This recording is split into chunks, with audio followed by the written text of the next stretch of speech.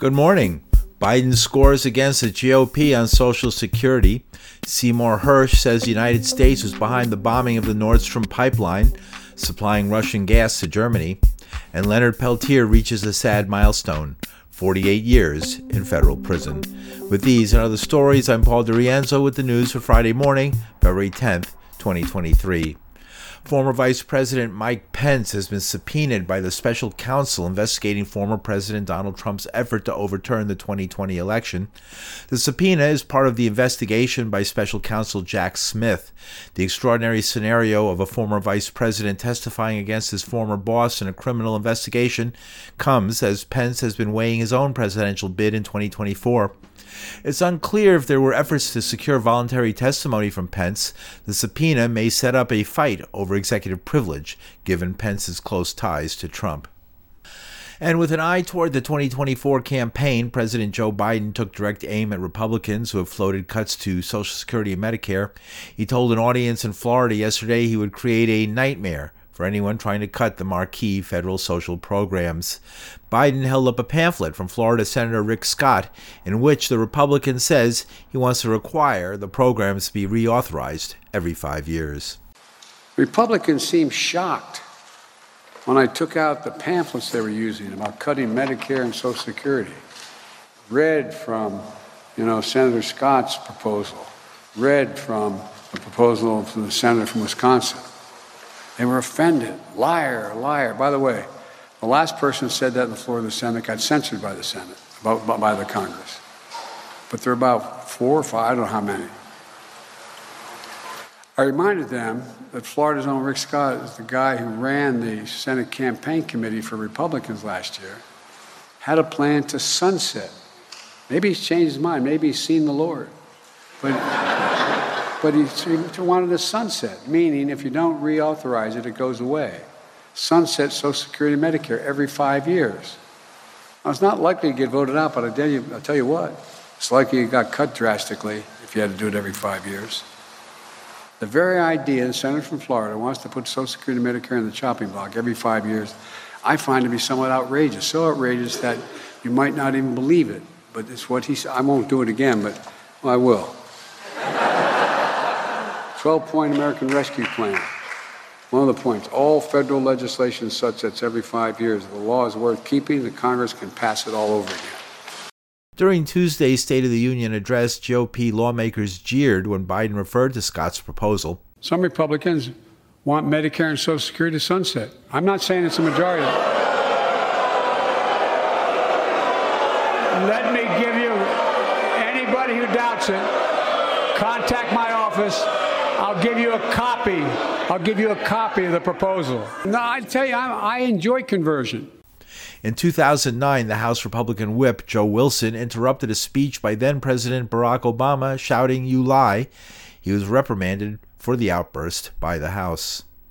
Meanwhile, a Delaware man who threatened a black police officer with a pole attached to a Confederate battle flag as he stormed the U.S. Capitol was sentenced yesterday to 3 years in prison. Kevin Seafried tearfully apologized for participating in the January 6, 2021 riot, but U.S. District Judge Trevor McFadden said bringing a Confederate flag into our nation's most sacred halls was outrageous.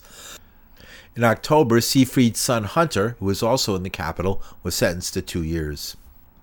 And United States Representative George Santos was charged with criminal theft in Pennsylvania in 2017 in connection with bad checks apparently used to buy puppies from dog breeders.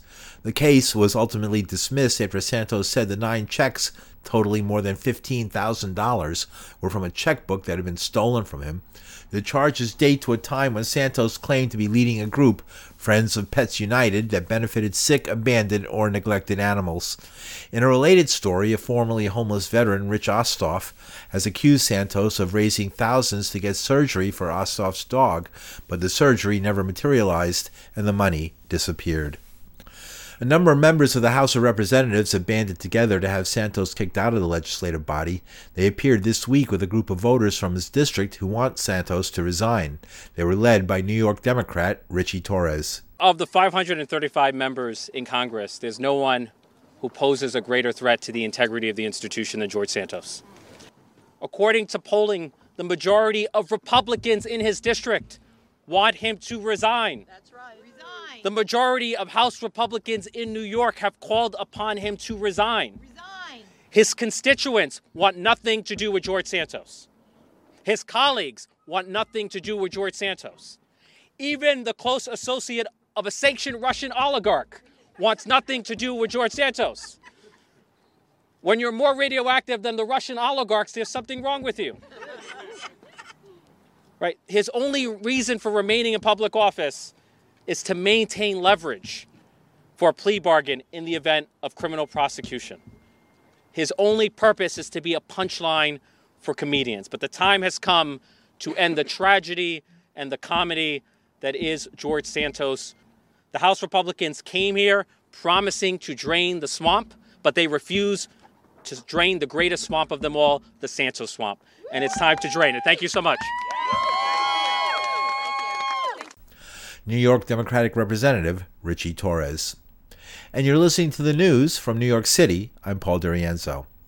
In news from the war between NATO-backed Ukraine and Russia, Pulitzer Prize-winning U.S. reporter Seymour Hersh said this week that Navy divers in a CIA operation ordered by President Joe Biden planted explosives that destroyed 3 Russian gas pipelines under the Baltic Sea last September.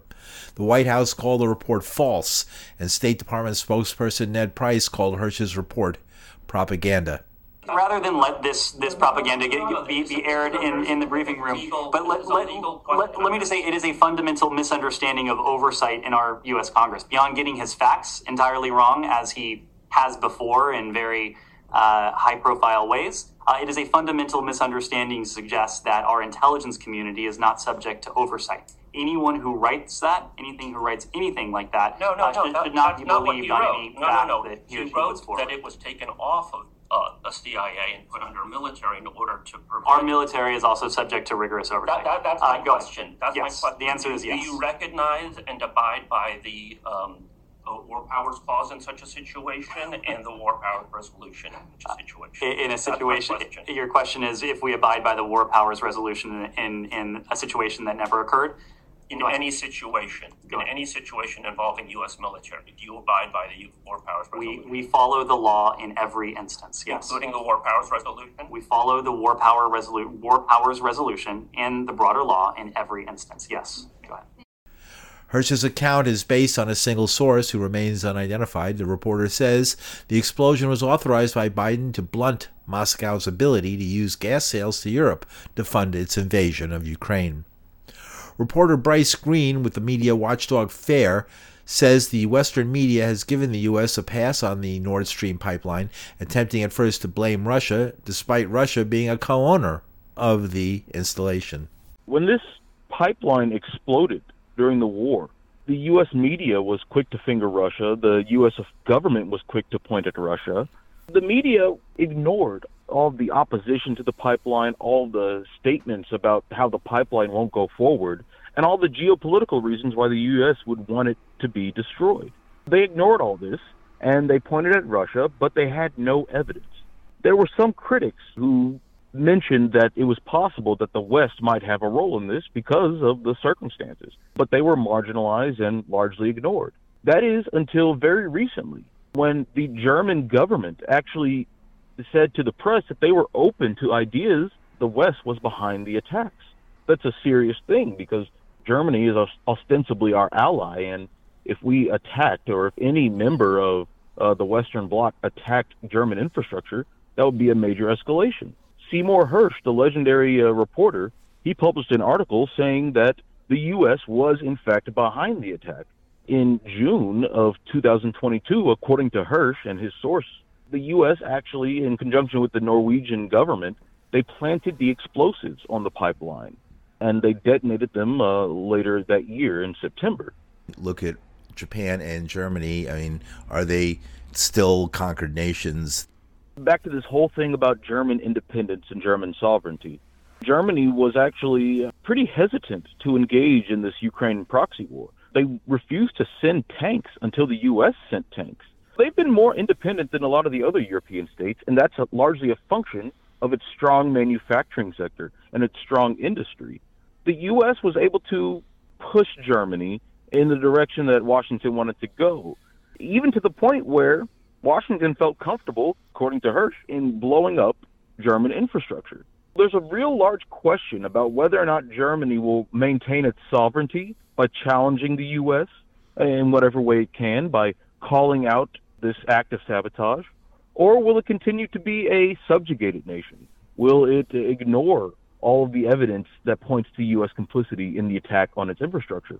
I have not seen people talking honestly about the whole idea of German-made armor being stationed in eastern Ukraine. There have been some people who are specifically questioning the use of the number 88 in the 88 Leopard 1 tanks that were sent. But Adolf Hitler, right? Heil Hitler, HH. Yeah, that's a common neo-Nazi reference, at least on the internet. And I'm not saying that there's a connection here, but it is odd. And it does echo the last time the Germans entered the Ukraine, really, Operation Barbarossa, when Hitler swept in a surprise attack. People don't seem to understand that after the end of World War II, much of the Nazis who weren't executed, they were wrapped up into NATO countries. The Nazis didn't necessarily lose World War II. They just relocated to the United States in some way. You know, a lot of Nazis working for American science, Nazis working for NATO High Command. All of this has culminated with the resurgence of neo-Nazism in Europe. You see with the Azov Battalion over the last several years. Now you have echoes of sending German tanks into Russia with the aim of breaking up Russia or destroying Russia. Do you think Russian people, Russian military, Russian government is going to count every German tank originating shell, who it kills, who it damages, where it lands, and there'll be an accounting for that in the future? Yeah. With any luck, cooler heads will prevail on either side, and Western officials and Russian officials will find a way to live in the world together in harmony without blowing each other up.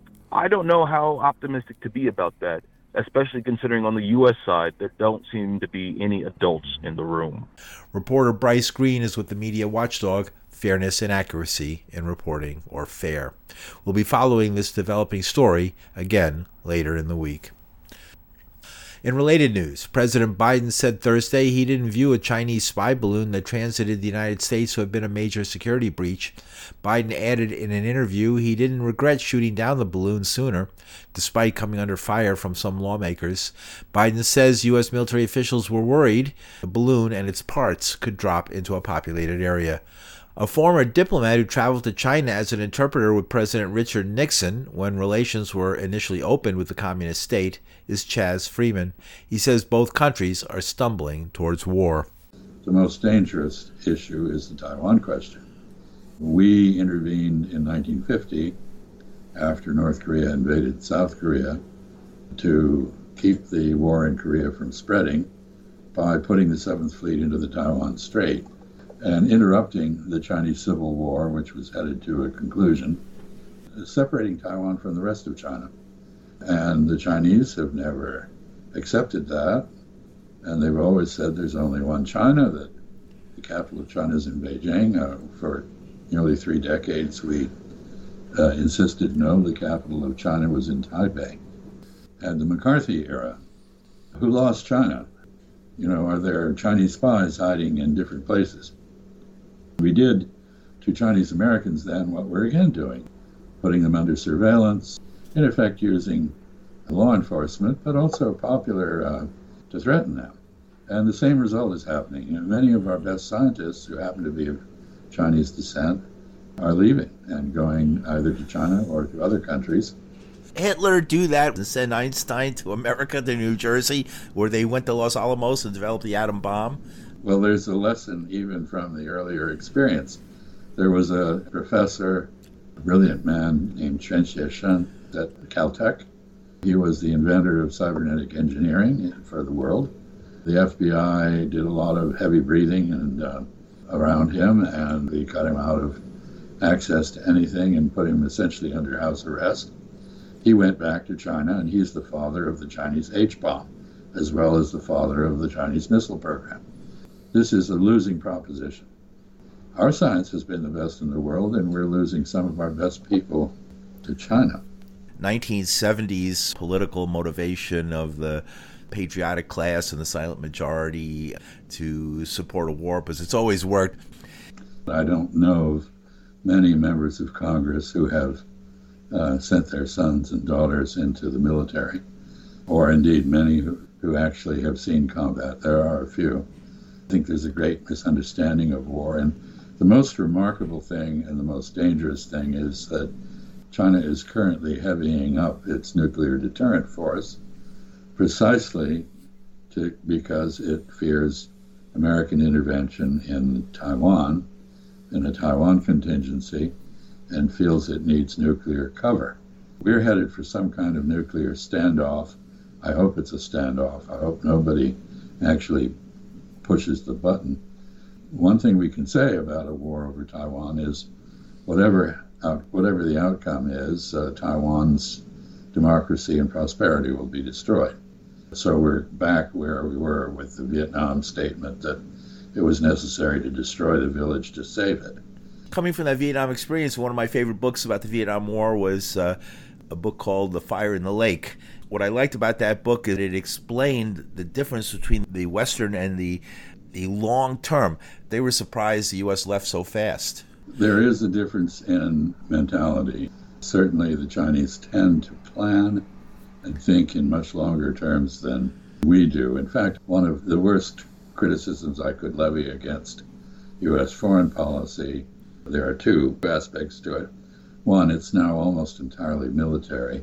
The economic, cultural, political dimensions are neglected. And second, there's no strategy. You need a vision, you need to set objectives, and then a strategy consists of relating resources to those objectives to find the most economical way of achieving them. We have no vision of where we want to end. Here we are, we've started an economic war with China, a technological war. There's no war termination strategy. We don't know how we're going to end this. Therefore, very likely, as has been the case in other wars of choice we've begun, it's going to turn out to be a forever war. And we really can't afford that. U.S. officials say they may sanction any Chinese counterparts involved with the balloon fiasco, but Biden has said he doesn't want tensions with Beijing to get out of control. In national news, the parents and sister of cinematographer Halyna Hutchins, killed on the set of the film Rust, filed suit against Alec Baldwin and others involved with the production. Attorney Gloria Allred is representing those family members, Halyna's dad and mom, Anatoly and Olga Androzovich, and her sister Svetlana, who live in Ukraine, and held a press conference in Los Angeles yesterday. We are here today to announce that we represent the mother, the father, and the sister of Halyna Hutchins, and that on their behalf, we have filed a lawsuit today in Los Angeles County Superior Court against Alec Baldwin, producers of Rust, and other defendants who may have been responsible for the tragic death of Halyna Hutchins. May she rest in peace. Halyna's mother, Olga Solovey, is devastated by the shocking killing of her beautiful daughter, Halyna. Olga had a very close relationship with her daughter, and they depended on each other for emotional and financial support. Svetlana Zemko is Halyna's younger sister. She also had a very close and a loving relationship with her big sister, Halyna. And she feels strongly that anyone who is responsible for her loss must be held accountable. Anatoly Androzovich is Halyna's father. He loved Halyna. His relationship with her can never be replaced and is now irreparably damaged. For that reason, we filed a lawsuit today alleging battery, intentional infliction of emotional distress, negligence, and loss of consortium for our three plaintiffs. Loss of consortium is a claim which seeks to recover compensation for damages to certain relationships that are mutually dependent. In a video, Svetlana says the death of her sibling has been one of the biggest losses of my life, and says the health of her parents has sharply declined. Olga is an ER nurse in Ukraine. We are the sister and the mother of Halyna Hutchins. To lose my sister, at least personally for me, was a horrible experience, and it is one of the biggest losses of my life. And even more devastating is to see the utter suffering of our parents and how their health has sharply declined. It is for this reason that I would like those who are at fault for somebody to carry that responsibility. And not just someone, but that very someone who is truly responsible for this. I believe to let this go and to leave this unpunished is unallowable. A previous suit was settled between Helena's husband and child. This suit covers the other family members. Baldwin was charged last month with 2 counts of involuntary manslaughter. And finally, Monday marks 48 years in federal prison for Native American activist Leonard Peltier. Peltier, now 78, was charged with the murder of 2 FBI agents in a murky confrontation at a ranch on the Pine Ridge Reservation in South Dakota. The reason the agents were on the property was never fully explained, and there were no eyewitnesses to the actual killing of the agents. 2 other Native leaders were acquitted at trial. Peltier's case was separated, and he was tried in a much more anti-Indian atmosphere. Meanwhile, former drummer for the Beatles, Ringo Starr, came out this week in a video supporting clemency for Peltier.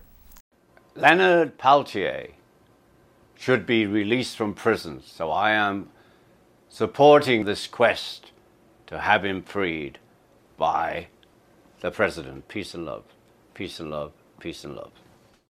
During a visit to New York City just before the COVID-19 pandemic jumped off, Peltier's spiritual advisor, Lenny Foster, a Dina or Navajo Indian, appeared on my Manhattan Public Access show, Let Them Talk. Specifically on the wrongful incarceration of Leonard Peltier. He's been incarcerated going on 45 years, and he's 75 years old. He's not in the best of health. He's experiencing some serious health problems, issues around his heart, and diabetes, and just affecting him, not being able to enjoy the sunshine and being able to go outside and breathe the fresh air, things like that we take for granted. So we feel that he qualifies for immediate release, on compassionate release based on his health condition. You work in the prisons with Native American people, right, from different, all over the United States. You actually go into prisons, and you've won many victories as far as the rights of Native American prisoners to practice their religion. It's been a beautiful journey for me. It's actually a spiritual journey, because I've advocated and fought for religious and cultural rights of our Native people who are incarcerated in the state prison system, in the Federal Bureau of Prison. I worked on policies, state statutes, introduced legislation at the state level and also at the federal level, with the strategy that if we're able to secure these rights through the law books, then our people would be allowed to practice their ceremonial practices, including excess use of the sweat lodge for cleansing and purification, the right to congregate and have talking circles and smoke the pipe, which is central to all Native Americans praying and using tobacco and Indian tobacco. I'm not talking about white man's tobacco, but Indian tobacco, whether it's mountain smoke or Kinnicknick. Those are essential for our right to express our humanity as Indian people. Lenny Foster is director of the Navajo Corrections Project based in Window Rock, Arizona. Peltier is in federal prison in Florida. In a recent message to his supporters, he said, "Do your best to educate the children. Teach them to plant a food forest or any plant that will provide for them in the future. Again, from my heart to yours, plant a tree for me, in the spirit of Crazy Horse." The Peltier song. So without further ado, this song is for our brother who's incarcerated 45 years. We're seeking his release from prison.